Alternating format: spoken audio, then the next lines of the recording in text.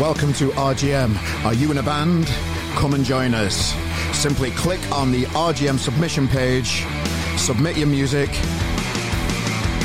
and we'll sort the rest.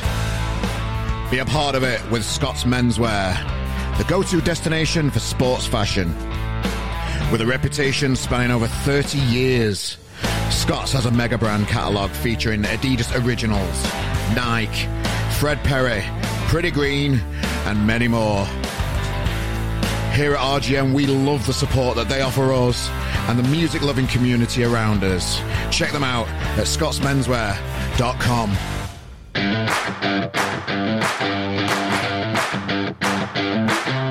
Hello, good morning. Welcome to it's Christmas week is ahead of us. It's a Monday. Welcome to the RGM Experience podcast. My name's Carl Maloney. How are you doing? You alright? Yeah, this Friday, Christmas Eve. Saturday, Christmas Day.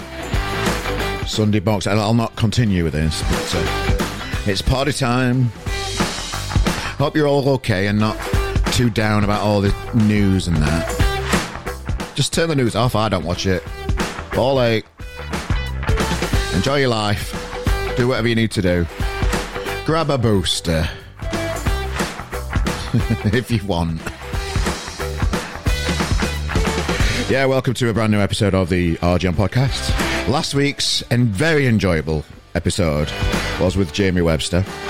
If you're a fan and rolling over to a new episode, if you're a Jamie Webster fan and you've just found this podcast, welcome. Come join the community. Everybody's welcome here. Yeah, great episode, a great insight to a man on the road, a man on the rise. Great guest. And today is no different. Today, ladies and gentlemen, we've got Paul Gallagher. And it's not all about Oasis. You know, the guy does a lot himself, completely. He's got his own life, obviously. But he does share some insight into what it was like around Camp Oasis back in the day. Great insight. He's coming up very shortly. So if you are looking for some entertainment, tell a friend about the podcast, will you? It's growing. It's doing okay. But we want to build it as much as we can in the new year, obviously. And the big plan's to keep on going. Exciting guests every week here at the RGM podcast. The music stops and then it starts.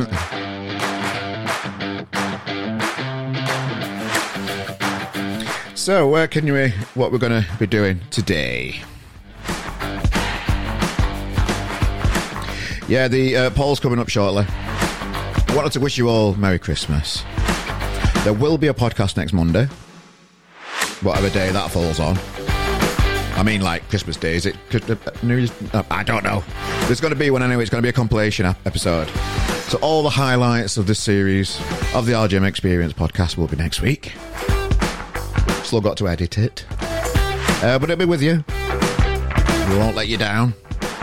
There might be a week or two where we don't have an episode in the new year while we build up a bank of guests and get our arse in gear again. But the planning never stops. We're going to have great guests.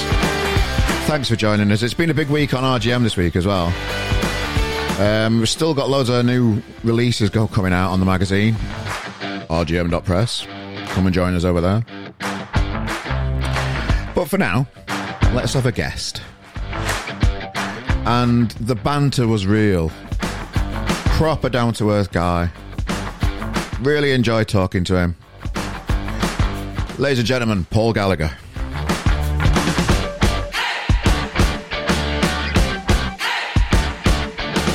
I'm started recording and all good if you are, mate. Do you? Welcome to my world. That's what I've got to do. I've got to do welcome to the world. So, hello, ladies and gentlemen. Welcome to a brand new episode of the RGM Experience podcast. I'm the host today, Carl Maloney, and I'm joined today by Paul Gallagher. Hi, mate. All right, and the surname is Gallagher. Let's have this right. Oh, okay, go on then. So, Gallagher. It's got a G. Exactly. It's got a G in it, though. Us Yorkshire people like to pronounce the G's. Well, it's an English thing, isn't it? Gallagher. Gallagher. Gallagher. Irish name. I Yeah. know my two brothers go Gallagher. I'm like, you can do what you want, mate. I'm Gallagher. So we have a ding dong already about names. Well, okay, it's all good, isn't it? It's a Maloney. Mine Exactly. you know. Moran, Moran, fucking hell. It's like a name, dickhead. So what is it with Irish surnames then? Because people pronounce mine. I'm not Irish myself, but my surname definitely is, and they like to pronounce it wrong. A lot of people. Yeah, it's. I think it's an English thing. They just can't. They can't unless Smith, Jones, or Steve. They haven't got. Well, thanks for joining us on the podcast today, Paul. Anyway, I'll just stick to Paul if that's all right. Then I won't get it wrong. So, your DJ, Radio Islington radio show, we'll come to that. Photographer, I've been having a little nosy of your Instagram page and some impressive pictures on there as well that I enjoyed discovering about you as, this person, Paul Gallagher. Just talk us through where are you today, and just talk us through where you are, your settings, and how you've started your day. I'm at home in North London. I was awake about 2 coffees to start the day. Got to get up ready. I'm me special water, and nothing much doing. Just trying to. It's Friday in London. I'm sure. I don't know if it's raining outside. I've not even looked yet. It's raining in Manchester, mate. Oh well, of course it is. But no, it won't be raining here. It'll be dry and cold and usual stuff. Special water. Yeah. I have this all the time. Well, you can't drink tap water in London. The end. You look if you can get it in a kettle, it's got to be filtered 4 times. Right. You know what I mean? So I have not expensive water that I ordered by the case because okay.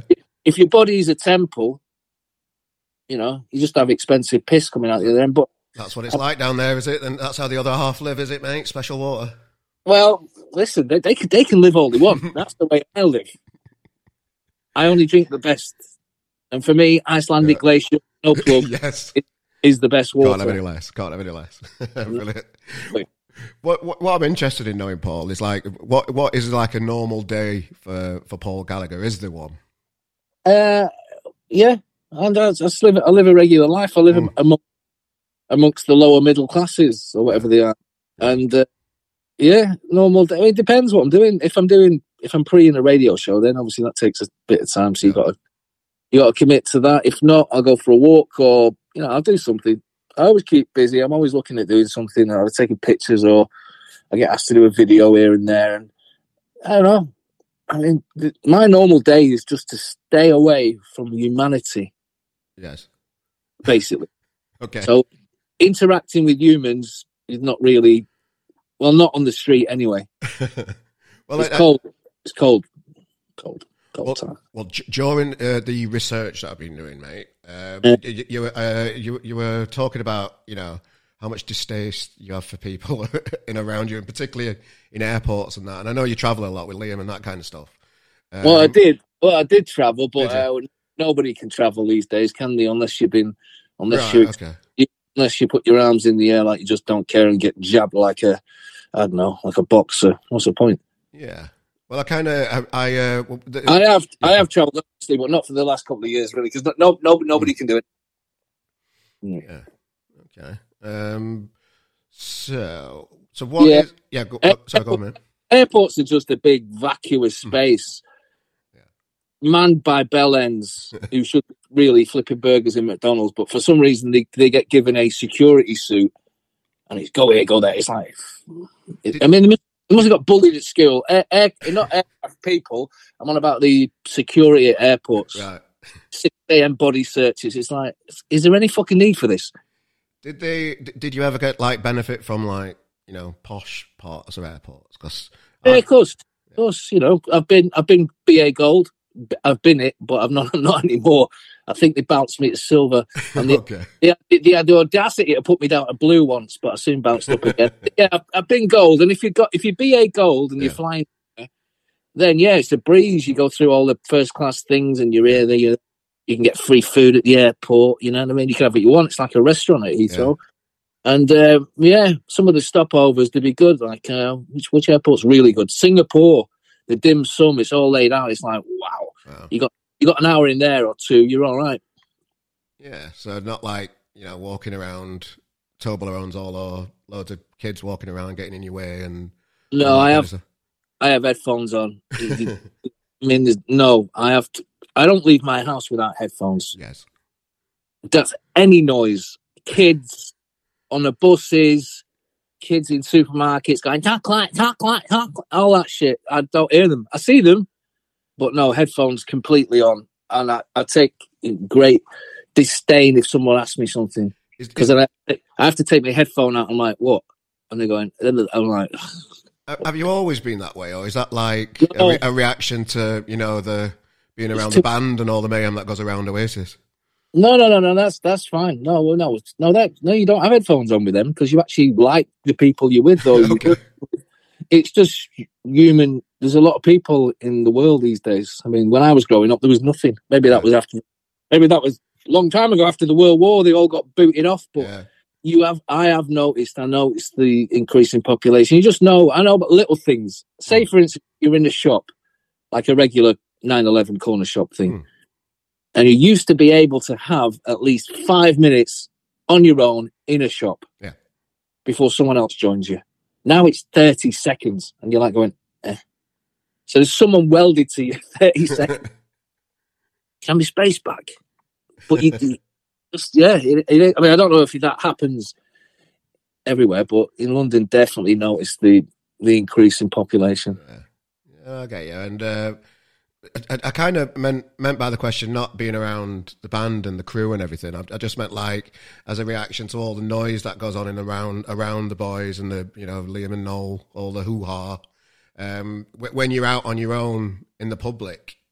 Is it a reaction to just wanting your own space after being exposed to so much stuff? If you get what I'm saying. Yeah, but people in London tend to leave you alone because everybody lives this. Yeah. The odd time you'll get a dickhead. It's like a van full of builders, and they're driving past and they'll spot you, and they'll start singing Wonderwall badly, and I'm going. I hope the next turn you take is fucking into a wall, you cunt. That kind of thing. Or some kid who's seen me on Supersonic will come up and go, all right, mate. And I'll go, yeah. I'm minding my own business having a coffee next minute. Yeah. My phone's ran out. I'm like, cool, because you won't be minding me for a picture. Fantastic. Be on your way, child. Yeah. That kind of thing. Is it really like that, or do you like it a little bit? No. I mean, if I'm with Liam, you get pestered to fuck. But no, if I'm on my own, which is predominantly most of the time, I'm fine. Cool. I'm halfway through that Beatles documentary that's going on, and we had a little chat before we started this podcast, and I've kind of presumed that you'd be into it, and wrongly it seems. So I was gonna make a comment on the new Beatles documentary, but it's not your cup of tea.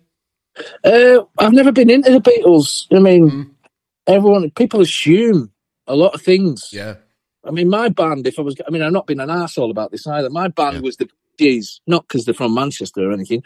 It's just it's one of them, isn't it? I mean, I was in Liverpool recently to see a mate of mine who plays in like a Beatles thing in the Cavern, and he said Julia Lennon wants to meet you.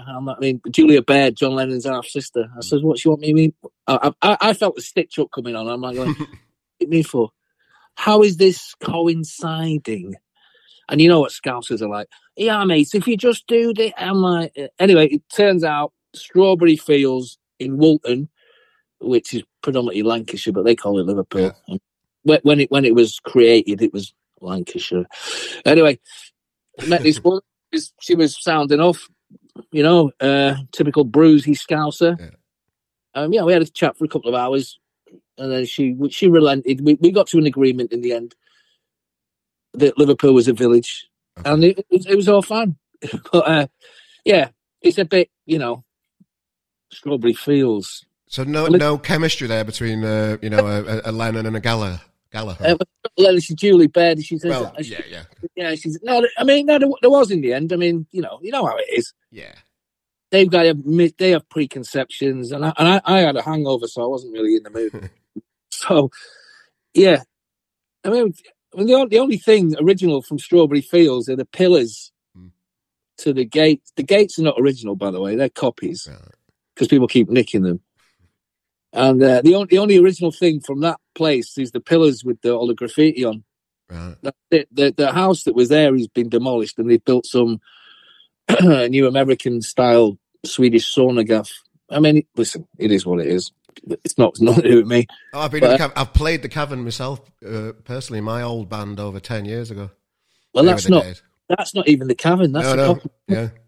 You know, the back room is quite square, and it had like lights that lit up that said the Cavern on it. It wasn't like the oval, because they've made a dummy of that, haven't they, as well? There's another little stage that's like the oval one where you saw historic pictures of the Beatles playing, and there's a few rooms down there, isn't there?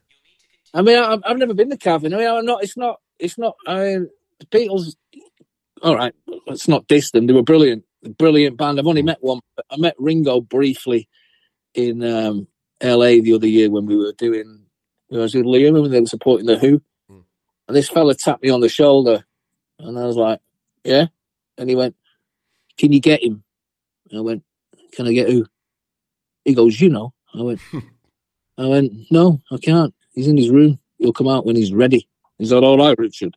But he was, he was sound enough. I mean, again, it's a Scouse Manc thing, innit? We didn't introduce each other. We just went, all right. He knew who I was, and I went, all right, mate. Well, his son famously drummed for Oasis, didn't he, for a bit? So was he not like part of like meetings or anything? No. I know Zach. Zach's a good friend of mine. Zach doesn't bother with all that. I mean, he's not going to go, "Yeah, do you want to see me dad?" He's not interested in that. He's spent his whole life doing other stuff, like all of us. No, Zach's really cool. And I get on with Zach, and I still speak to him now. I mean, we're mates, aren't we? Once you make mates, aren't you? So that's sure. Well, one thing that struck me from the Beatles documentary is it's almost like it's not a real thing. It's almost like because the Beatles have been so protected over the years, you don't see these mundane relationships between them all, and just how dominant Paul McCartney was compared to how Lennon is put across in the documentary is fascinating for me. I thought Lennon might be more of a vocal point of it all. George has got a good voice, and it was just fascinating to see how mundane it is while they're jamming it and making new music and creating these tunes that are going to live forever. So for me, watching this documentary must be a little bit like it was for you, looking in on the Oasis camp and having that, you know, that not many people will have got a window into that apart from you, their older brother. Yeah, I hear what you're saying, but most of what you hear is a myth anyway. Well, yeah, it's probably the same with the Beatles, isn't it? So that's why I'm fascinated by like looking in, just seeing how mundane and how normal situations are with big legends. Well, yeah, I mean, you still go to the toilet and do a number two. It doesn't really matter. Yeah. You can't get away from that. Everyone's predominantly the same. But when you come to make music, obviously, it's time consuming. You're in an environment for a long time, and if things don't go right, then that's when you get friction. But if things go right, that's when you get joy. So what you hear is what a journalist might want you to hear, or built on pretty much now. You don't hear too many myths coming out because it's all I don't know, social media. Everyone's been very, you know what I mean, to be heard. Whereas back then, the whole idea was not to be seen. Yeah. But you put little snippets out. Oh, this is what the Beatles are doing. Oh, you know, once you start putting something out and it grows like it mushrooms into a big cloud, and then blah, blah, blah. So now probably look 56, I don't know how many years ago, 60 years ago, 60 years on, you're going, what was like that? It's like a kid looking into, I don't know, into the future, going, wow. Oh, but it's really into the past. I mean, I don't know. I mean, the Oasis thing was a bubble. It was like so fast. It was like a cannonball. I mean, within 3 years, I think. I mean, people were asking about Nebworth. I didn't even go to Nebworth. I went to Tunisia to finish my book. Well, basically, picked a country that I wouldn't hear Oasis come out of a jukebox in. Okay. Wrong move. First bar I went into in Tunisia, It was maybe. I was like, in North Africa, Muslim country, how the fuck did this happen? And then there was Germans everywhere. I was like, my God. Can't escape it. But it must. You mentioned it was a bubble for the band, but it was kind of a lovely bubble for the fans too. And I started watching Oasis. I went to the first arena gig in Sheffield in '94, I think it were, and then the last time I saw them play were Eden Project, just quite near the end. I can't hear you. You're brilliant. Oh, sorry, mate. Is it this? Hello, mate. Are you there? Yep. Can you hear me now, mate? I can hear you now. Excellent. Part of me. Ooh, that one. Yeah. Can you all come? Yeah, I would just say, like, for the fans, it were a bubble as well, because the first gig I went to see Oasis was the first arena gig they ever played in Sheffield in '94, I think. Nassim Hamid and his family. Yes, and the last one was funny. And go on. No, it's just funny. It was the Oasis first arena tour. Yeah. I remember Nassim Hamid, he's only small. He'd come bouncing into the dressing room with like 3 of his family. Very fucking did, it was like a family of midgets. Well, there's a picture somewhere of me and him, actually. I'm sat in the middle. He's got his arm around me and his mate. There's a picture somewhere floating on the internet. So, yeah, he was actually all right in the scene. And then, then they come on stage and bang. Yeah, that was the first arena. I remember it slightly. I mean, everything gets blurred over the years. Yeah. But yeah. You know, Sheffield, I remember we played, I think there was a gig before that. Well, obviously smaller one. There was a Lead Mill and then there was something else. There was a Lead Mill one before that I wasn't handed the Supersonic tape before that, so I wasn't involved at that time. But I think it was 93, that would have been. I remember driving over to Pennines and Bonehead, because we were in a little van. I remember Bonehead was driving the van. And this is like a transit van. There's no seats in the back. It's like Paddy's going to work. I just remember fucking guitars flying at your head. And yeah, it was one of them. But because Bonehead was driving, he was the only driver, I think, apart from Gwigsy. Yeah, we definitely embraced the band, and I remember reading one of the books about Noel when he said when he came to watch Man City, when he came to Bramall Lane to watch the Mighty Blades, he said, "Oh, I know why they're called the Blades, because they've all got weapons on them and that back in the day when it were proper grim." Oh no, I was there that game. I was only in the city specials. Yeah, I think I ended up in hospital. Oh, I think no, it was definitely Sheffield. You used to have a department store called Rackham's, didn't you? Yep. Well, anyway, I remember walking past there, and this was in the middle of the 80s, the hooligan shit. And I remember Sheffield Wednesday had joined up with Sheffield United to take on the mighty Mancunians.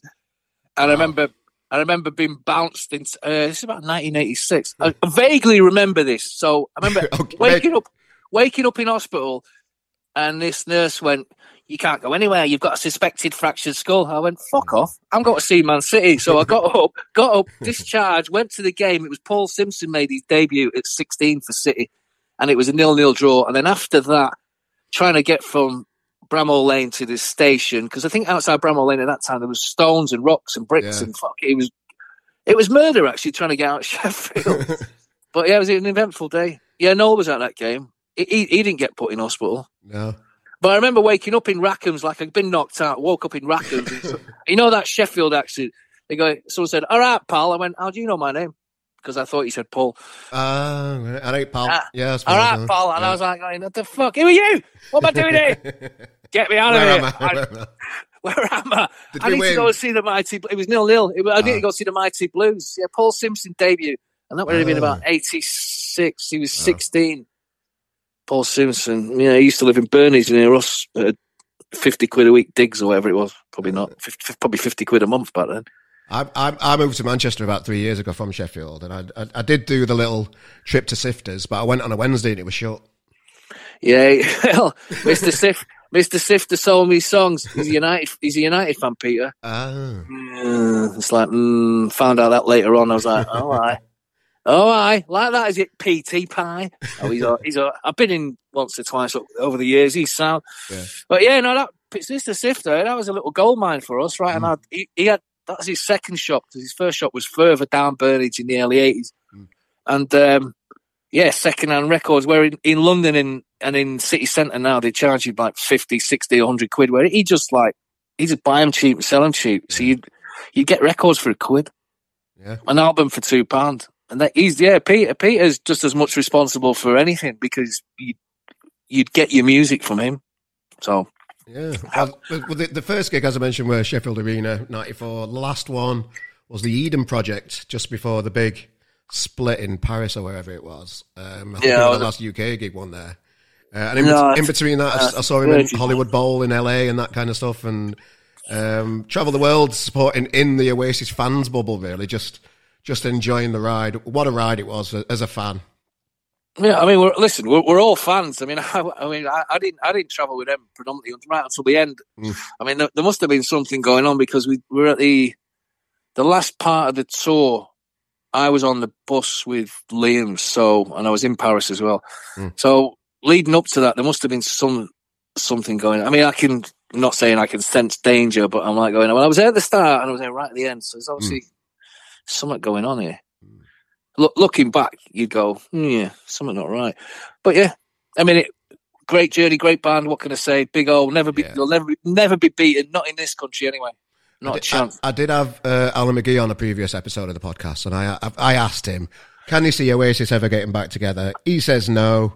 Last question on the lads, mate. What do you think? Do you think it could happen? No, I think it's gone too long now. I think there was a small opportunity a few years ago, but nah. And anyway, just leave it where it is. Move on. Yeah, I'd just like to see him get a better relationship as brothers. Well, listen, wouldn't we all? Yeah. Wouldn't we all like to be one happy family? And sit around the table, well, yeah, the world's not chomping on a turkey leg and talking about the good old days, boys. But sadly, that doesn't happen in the real world. So yeah, fuck it. Who cares? Sure. So tell us a bit. Tell us something about you, Paul, that you think people might be surprised about. I don't want to say anything about me that they would be surprised about. Anyone who knows me, and anyone who doesn't know me just assumes they know me. So I will be surprised about. Fuck knows. I just like anything I do. I just like to do it to the best of my ability, basically. So don't be thinking just because I'm doing something that I'm just doing it for fun. I'm not. I'm doing it. Anything I'm doing serious. So yeah, people assume a lot of things about me, and they're all wrong. But yeah, it's good. That question came from, I asked this question to Johnny Brown from Twisted Wheel. And the reason why I'm asking you today, because when I were on Instagram the other day, I saw a shot that you'd done of Twisted Wheel. Because they supported Liam on the European tour in there. So that kind of question, he told me that he's right into ice skating. So as a question, I think I'll just pose that one to Paul just to throw him off a bit and see if he's got anything to share with us. He's right into ice skating. Yeah, he likes ice skating. Yeah, he's right into it.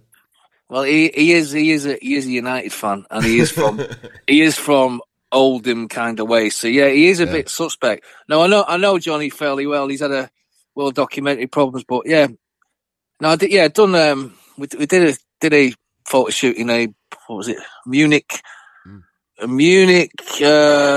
underground station. There's a Munich underground station where all the tiles are orange. It's a beautiful place to do photographs, but it's not so beautiful at 10 o'clock at night when you wait, because you know when people are walking around metro stations in Europe, they don't give a fuck what you're doing. Yeah. So I've got them laid across kind of this wall, and I can see the shot perfect. And then an old woman walks along with a fucking shopping trolley. I'm going, do you fucking? And I have to scrap it and wait. And we had to wait. But we got it in the end. Yeah, I know John pretty well. Yeah, I was actually with Harry out of Twisted Wheel, Harry Lavin, on Saturday. Harry down at Eagle Inn in Salford.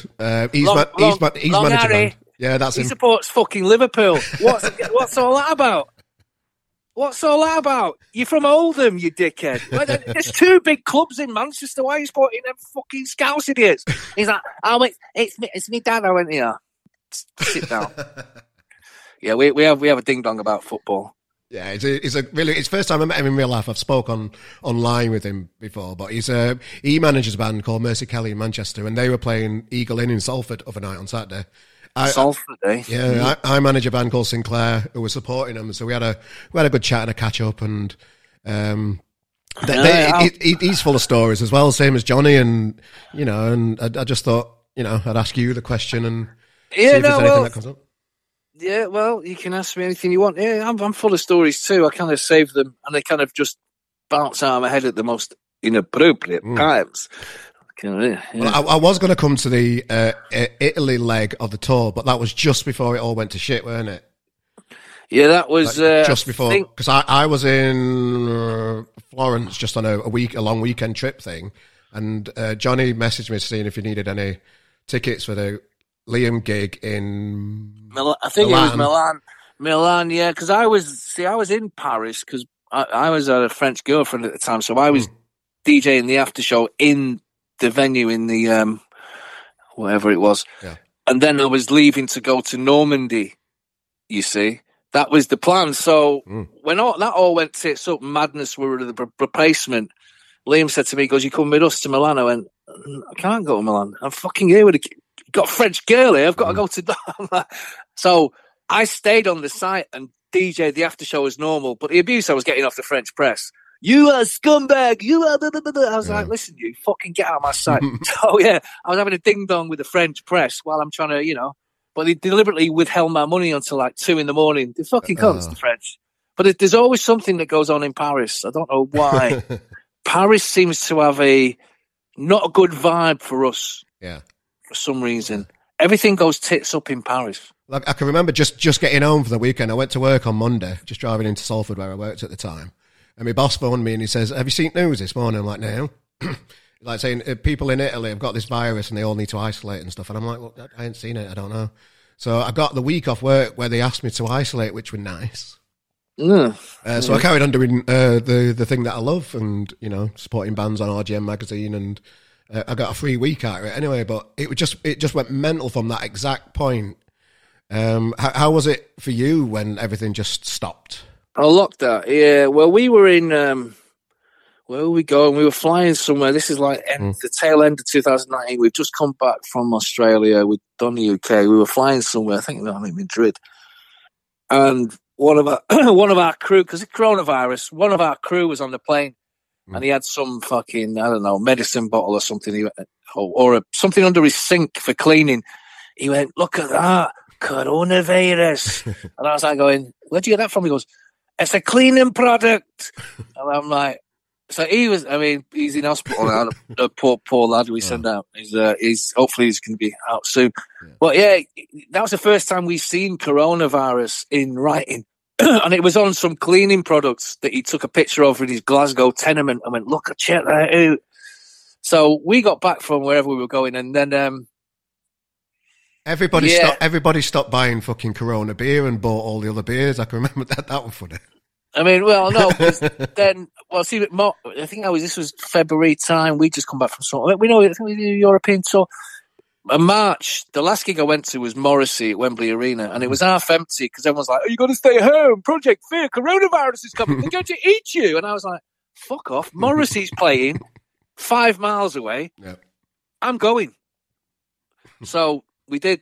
And I ended up in his dressing room, but I didn't speak to him. He's one of them, you know what I mean? Yeah. When he's in his dressing room, Boz Moore is there. You know Boz, but you don't want to say hello because then you know what I mean?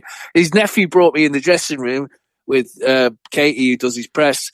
He's going, "Do you want a beer? Do you want this? Do you want that?" So I was there. Then Morrissey's 2 foot away, but I was too scared to say hello to him. But it's his dressing room, innit? And I don't want to be going, all right, Stephen, Pat. And I was like, all right. So I said hello to Boz on the way out. I said, "All right, Boz, see you later." And then he looked at me. I went, "Fuck you. I'm not saying hello to you." Boosh. Out the door. So that was my last gig. Perfect experience. In Morrissey, at the Wembley Arena. And then from then it's been, it's a lot of hocus pocus, isn't it? It's like, who blinks first? Yeah. You can't go here. You can't go there. You can't go anywhere. So I thought I'd test it. We went to the Champions League final and everyone else is jabbed and I flew in on a test. That was fine. And then, apart from the result, and then I went to the most private island in the world called Mystique with our kid. Yeah. And everyone else is vaxxed apart from me. So I thought, you know what? In for a penny, in for a pound. Tested the day before, flew out, tested on arrival. And then before I come back, tested again. Then you get to like the British airports. I think there's just scammers. They're like going, you know, you have to quarantine for 10 days. You'll be sent a test on this day, the second day, the third day, the fifth day, the eighth day. And you know what arrived? Nothing. Nobody sent fuck all. They take your cash off you. Nobody sends you nothing. Yeah. They give you this, you know, like, it reminds me, remember the Smash adverts? I mean, you wouldn't be I do, the metal robots. Yeah, Daleks, for mash, make smash. It reminds me of that, because they used to, that was like the TV license van in the 70s. If you don't have a TV license, we're going to come around in our Smash van. It's like, listen, cunty nuts, this is not the 50s or 60s or 70s where everyone's scared of, like, fucking King Kong. No, it's project bullshit. And I'm like going, fuck you. Go on. Alexander Boris de Peffel Johnson. You're not even fucking called Boris. You're called Alexander, you big dickhead. So go on then, send me your stuff. And nobody sent me anything. I was like, fuck you. So, yeah, COVID, whatever. I mean, we can't tour, I don't know what's going on. You know what I mean? It's pointless asking me. I've got no idea. Yeah. Well, onto your photography then. We just touched on it with your picture of Twisted Wheel that caught my eye. So, Instagram P_A Gallagher. Yeah, that's it. Some nice pictures on there, mate. I really like the crowd pictures and the ones of your nephews and things on there. They're and the family ones and things. They're great. Yeah, well, they kind of get in the way. I'm like, I don't say stand over there. They just kind of jump in front of me. I'm like, do we have to do this? Can you get up? Can you fucking move? So the fan picture thing that came around with. No, because when Liam was back on tour in 2017, or whatever it was, 18, I was with them because I predominantly don't tour. I tour as a DJ. So the noise you hear coming out of the speakers before his show is me. But you can't see me deliberately because man likes to be international man of mystery. Yes. I make sure all the speaker stacks are surrounding me so nobody can see anything. Nobody can see me, and I only travel to places with mystery in its name. Exactly. I mean, so I don't want to be seen. I mean, there's nothing worse than a gaggle of fans at the front barrier going, have a picture. Yeah. You're not busy. That kind of shit. It's like, do you mind? I've got my stopwatch on. Everything's done to the second. I am fucking busy. So I've got a kind of deliberately hidden. So, you hear the music, but you don't hear me. Yeah. And then, come around that we were going on tour, and I was like, who's taking pictures? Is anyone doing this? And nobody was taking pictures of anything. And I was like, maybe I should buy a camera then. So I bought a little Sony mirrorless A6000, and it only comes with one lens. So I was messing around with that for a bit. I thought, yeah. And then as it went on, I upgraded to the A6300 in Boston. Yeah. And the guitarist Mike's going, why have you got another camera? I said, because it's got a silent shutter on, Michael. And he went, well, does that mean you can't fucking hear me or see me? You won't hear the click, the shutter click. So if you're traveling on a tour bus with a band, the last thing you want to be done is seen or heard. So and then from there, obviously, I went full frame when we went to Old Trafford. I think it was when I got back in England. So the crowd pictures come from, but nobody includes the crowd. Everyone just focuses on the artist. Yeah. So if everyone's looking at the artist, I'm looking at them. I mean, I know what he looks like. He's my fucking brother. I don't need to look at him. I know how they all play. So I look the other way.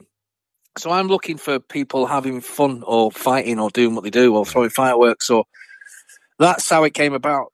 So, and that's it. Yeah, good work, mate. I enjoyed flicking through and giving you a little follow and that kind of stuff. And the other part of when we did the introduction earlier is that you're radio DJ as well now for Radio Islington. No, I was doing that I was doing kind of off and on with the Boogaloo.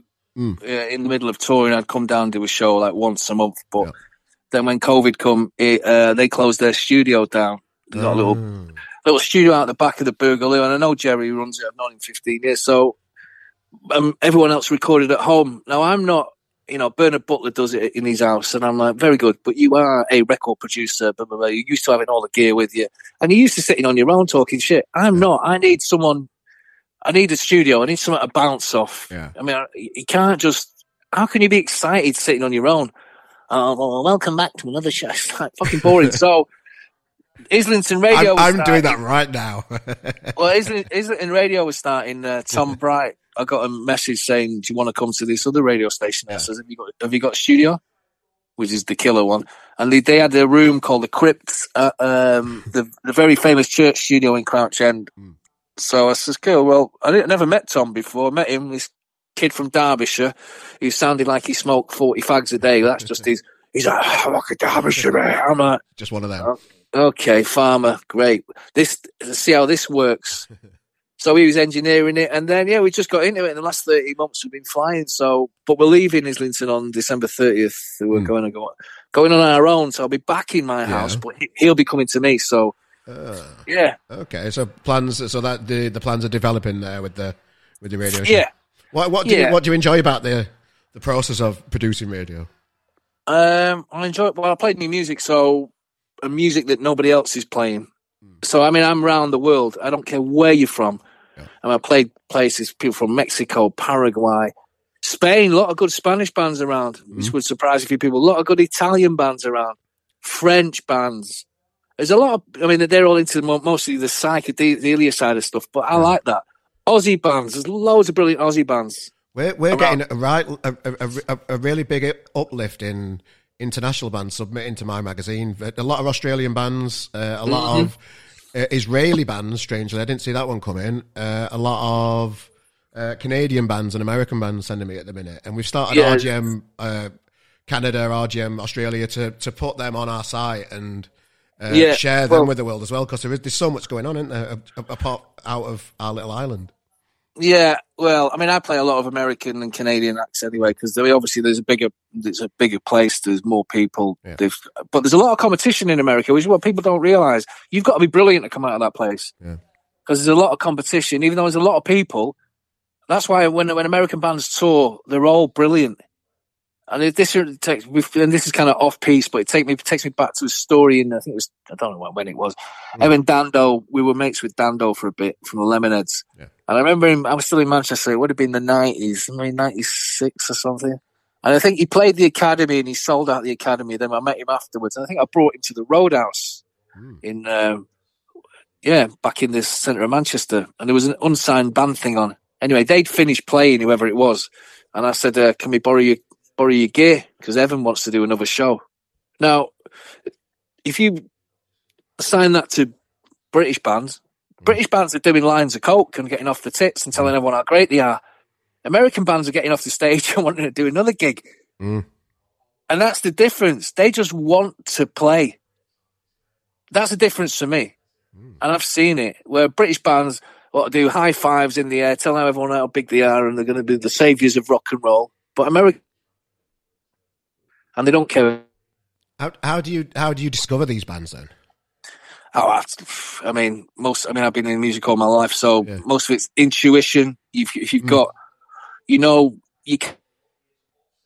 Yeah, I mean, I'm kind of, I know you can't define what genre I play. I play a lot of stuff, from bluegrass to alt American, obviously indie. I hate the fucking word indie. Alternative music, soul, rock, gospel, blues. But it's got to float my boat. It's got to be authentic. So, for instance, someone sent me a song yesterday of a band from Essex doing kind of a bluesy stuff. I went, it's not authentic. Yeah. I'm not going to listen to a band from Essex when I can listen to one from Louisiana. Right. You see what I mean? Yeah. You've got to believe it. Live it. If I don't believe in it, I can't talk about it. Yeah.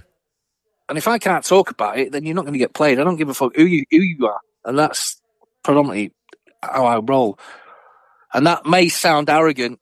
I don't give a shit. If I can't talk about you, I can't play you. And that's it. So you've got to think bigger. And I think massive. So do you delve in the unsigned world then? In the what? Unsigned world, bands just up and coming and stuff. Do they contact the radio station, or do they contact you direct? How does it like? Yeah, some of them contact me. I mean, listen, I don't. Who's signed these days? Nobody's signed. Yeah. Apart from massive acts, nobody's really signed. So, I mean, I think it's a bit. That unsigned thing is a bit degrading. That's why I don't. A better phrase is probably grassroots music. Then I think. Well, basically, I mean, there's a lot of, and this is not having to go at the people in Britain. There's a lot of shit music out there. little kids in a band. I mean, it's great you're forming a band and all that stuff, but you can't write songs and all this. I've read on some bands and mentioned no names. We're the saviour of this, the saviour of that. It doesn't need fucking saving. It needs saving from you. Put the fucking guitar down and go and get a job in fucking, I don't know, Safeways. This, you know what I mean? There's a lot of shit in the way. Yeah. And there was a lot of people that just want to do things because they've seen others do it. Yes. But if you're talented, the cream always rises to the top. If you're talented, you'll be heard. And this is what I'm putting out to whoever it is. Just do it. It's the same. It's the same in the music blogging world, really, as well. There's a lot of people in it because they like the idea of maybe getting a free fucking festival pass at some point. No, exactly. From it. So, but you can quickly read it. Well, I can anyway. I can spot them from a mile. But even like the new music press, the blogs, the RGMs like us that I've been doing this for nearly 10 years, being in music and bands for 20 years altogether. I'm in it for my reasons, and that's because my band stopped 10 years ago when everybody got boring and had kids and shit. I needed something else to do. I tried stand-up comedy for a year. That didn't happen. Well, of course. Come on. You're from Sheffield. Did you not say sit down, dickhead? Well, what did happen though is I started hosting music gigs and getting back into music again, and then I started putting on my own gigs at Frog and Parrot in Sheffield, and then I started needing a website to interview bands on, and then it organically turned into this magazine thing that I'm really proud of. So for me, you're in it for the right reasons, aren't you? Because you love music. I mean, there's a lot of people in it for the wrong reasons, but I remember I was told this years ago, whether I was doing A&R or something, I was doing something or other. And, I've managed bands also. It's a fucking pain in the ass. I mean, it really is. I mean, why would any manager want to manage bellends? I mean, because they are. I mean, if it works, they're brilliant. If it doesn't, it's your fault. It's like, I mean, the mental health fucking numbers must be through the roof with band managers. Yeah. Well, there's no round of applause from the band. They underappreciate you, and you're working for them for no. I mean, listen, it's an absolute ball end. And I've been asked to go back to management. I went, not a fucking chance. Who I can trust, which is that is who it is, and that's what I'm staying with. But yeah, I mean, there's a lot of. I'm not having to go at anyone. I mean, people want to do their thing, but you will get found out. It's not. I mean, people call it the music industry. It's not an industry, really, is it? It's a load of cunts in suits. Let's have it right. It's a load of cunts in suits. A load of cunts in suits working for another load of shareholders in suits, and then they have the cattle, which is us normal human beings. Some of them are talented, some of them are not. And then they'll go, it's like anything. They'll pick you off the street and go, we're going to make you a star. Well, really, they're not. They're going to go, we're going to lend you loads of money, which is not really lending it you. We're just going to mark it down on the sheet of paper going, you owe us this much money. And this is what it is. There's no industry. It's not like, like fucking Sheffield making knives 200 years ago. That was an industry. This is just a load of people in suits telling a load of people not in suits how to fucking be. It's not an industry. It is what it is. How do we make it better, mate? What do we do? Well, you don't make it better. It's like anything. There's a system and it's in place. I mean, you used to be able to pace it. You'd have working class kids coming. I mean, you've always had working class musicians, but you'd have predominantly more of them coming through, and you'd put a punch the hole in the wall, and then a few more would come through. But now it's gone. In the past 10 years, it's gone back to the 50s, for me anyway. So the 50s being the end of the Second World War, only the richer kids had money. So they could buy a guitar or they could buy, I don't know, a drum kit. You know what I mean? Like this, the bands I'm talking about is The Who and things like that, the Rolling Stones, the better off musician. And this is where we are. And this is where now rehearsal rooms, I don't know what it's like in Sheffield, but in London, non-existent. So how can new bands rehearse? You need money. Yeah. So it's and obviously your charts and all your bigger acts, they're all pretty much from wealthy parents. And I've seen it. I mean, in America, it's different because everyone is kind of middle class anyway, unless you're going hip hop, going down the street. Everyone's kind of that. and there's more space over there, so there's more rehearsal rooms, there's more opportunity. But there's nothing here unless you've got cash. Even like in Sheffield, it's definitely like that, and quite a few have closed down in lockdown and stuff. They've just gone under, and even Manchester, where my band, who I manage, used to rehearse, just on Newton Street, just down near that. What is it? Flats. It only went like in last month or so it will be flats. Yeah, I mean, flats for nobody.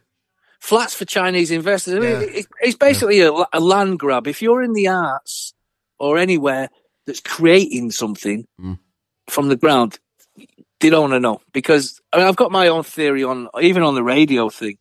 People ask me, well, how can you play music that we don't hear anybody else anywhere else? I say, because they're all told what to play. Yeah.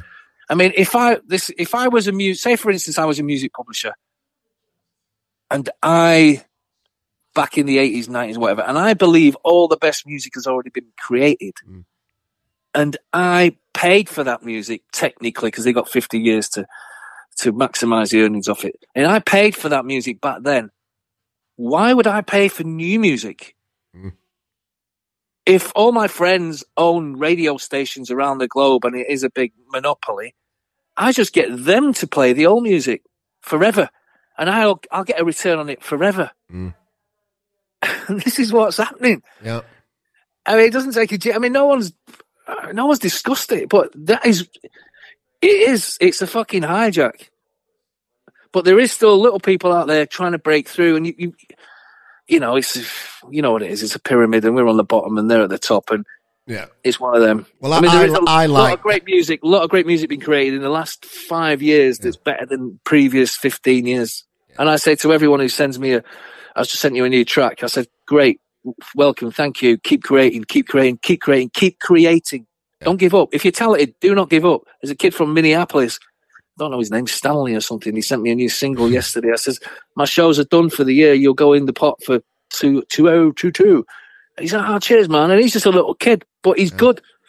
So you got to keep, supporting the small ones. Well, I like it down here at Grassroots, Paul. It's at Grassroots. Oh yeah, with the little people. Yeah, when you start getting involved with bands, with agents, and you've got to have 10 conversations to get one answer back from people. I just can't be bothered with that kind of stuff. So I'm here supporting grassroots music in Manchester and Sheffield, trying to get them out of town. So I basically, just in case you didn't know, I try and get Manchester bands to play in Sheffield and Sheffield bands to play in Manchester. I'm not bothered about anywhere in the country because this is just where I specialise. You just go over the Snake Pass. Yeah. It's not hard. And they do have trains. No, I know what you're saying. It's like a away day football match. We're going to Yorkshire. Yeah. It's like, watch out for them. They've got big beards and they talk like fucking daft. I was saying that Yorkshire's had a few good things from there. Ed Coulson's this year, brilliant record. Yeah. I mean, I'm surprised he was actually in Reverend and the Makers. I'm like, fuck me. I had him on the podcast recently. Yeah, I love Ed. Yeah, good lad. The heartbeat of Reverend and the Makers. Yeah, good lad. And Massey, I don't know if they're from Bradford or Dirty Leeds. They're from one of the places. They're the Abs. It's on my end of the year review, which will be out in a couple of weeks. Massey, Masi. Massey. You must have heard of it. I'll check them out. There's a few good things coming out of Yorkshire, but it's the biggest county in England, so you'd think we'd be up there. You would think. I mean, there's no coming out of Leeds, Paul. Dirty Leeds. There is. There's all somewhere. There's nothing coming out. I mean, you've even got a new venue in Halifax of all places. Fucking Halifax. Their claim to fame is beating City in '79 in the cup with that fucking big dirt track of a fucking speedway track round on the pitch. Paul, mate, I really appreciate you spending this hour with me today, mate. Is it an hour? I think, an hour's past, mate. Yeah, I've taken enough of your time. Oh, well, we put the music business to life. Yeah, we've sorted them out, mate. So what I'll do is there anything else you'd like to share with the world before we crack on with this? No. I don't beg people to listen to me. I listen to my radio. They'll find it. If they know me, they'll find it. I go, I'm not plugging me. I can't be asked. Cool. I'm not one of them people. Well, I enjoyed the show, so I'll share it when I see it, mate. And good luck with the new endeavours. Good luck with your photography, and really appreciate your time. Cheers, Paul, mate. Have a good one. Cheers, mate. Bye-bye. Cheers, bye. Yeah, thanks to Paul for joining us. Cheers, mate. We're going to be supporting his radio show as well. Kensington Radio. Yeah, just keep a look on our socials and we'll share his show. Some great tunes on there. I was listening to a couple of shows. And you just find some great music on there from all over the world. Eclectic stuff. Great stuff. Bit of crap. But you can't have it all, can you? We're the same. Yeah, thanks, Paul. Cheers, mate.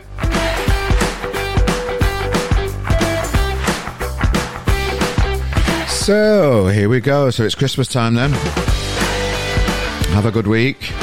Don't let it stress you out. Keep up to date with what's happening in the new year on the RGM Twitter page. At RGM Pod. Big things for RGM in 2022. That's just one of those things you say, isn't it? And hope for, I suppose. But what will definitely happen is we're going to work as hard as we can, bringing you new music every day in new, engaging ways. That's the plan. Is it going to be a massive one? Who knows? But we're going to work hard and go for it. We want to do more collaborations as well. So if you are a publication out there, if you're a podcaster, if you're in a music magazine, you love doing what you do, you share the same values as what we do at RGM, then please get in touch at carl@rgm.press. We want to work with you. It's a team effort. We can't do it all on his own. So, ladies and gentlemen, Merry Christmas and Happy New Year. We'll be here next week for a compilation album. I'll see you later.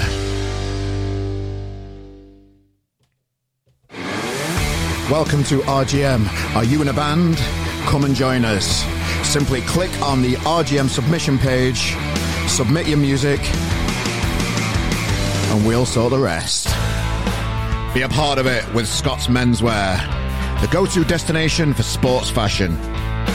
With a reputation spanning over 30 years, Scott's has a mega brand catalogue featuring Adidas Originals, Nike, Fred Perry, Pretty Green, and many more. Here at RGM, we love the support that they offer us and the music-loving community around us. Check them out at scottsmenswear.com. Hello. Did you know that you can support our podcast in many ways? Within the description of this podcast, you will see a list of all the equipment that we use. These are Amazon affiliate links. Clicking on these links take you to Amazon. If you buy whatever you're planning that week, we get a small kickback and you get a parcel at no extra cost. We would really appreciate your support. Or you can just go old school and donate £1 or whatever you feel is appropriate in there. Please subscribe, tell a friend about our show, and thank you for your support, and we'll see you next week.